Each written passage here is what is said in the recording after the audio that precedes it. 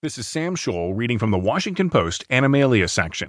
He thought he saw a deer and fired his pistol. Now his neighbor is dead. By Marwa Eltagouri. Wednesday was a typical afternoon, but an exciting one. Thanksgiving was the next day, and Jamie Bilquist and his wife, Rosemary, would partake in one of their favorite traditions, the turkey trot. Rosemary Bilquist, 43, got home from work about 5 p.m. and left shortly after to walk the couple's dogs, Stella and Sugar, near the field behind their Sherman, New York house.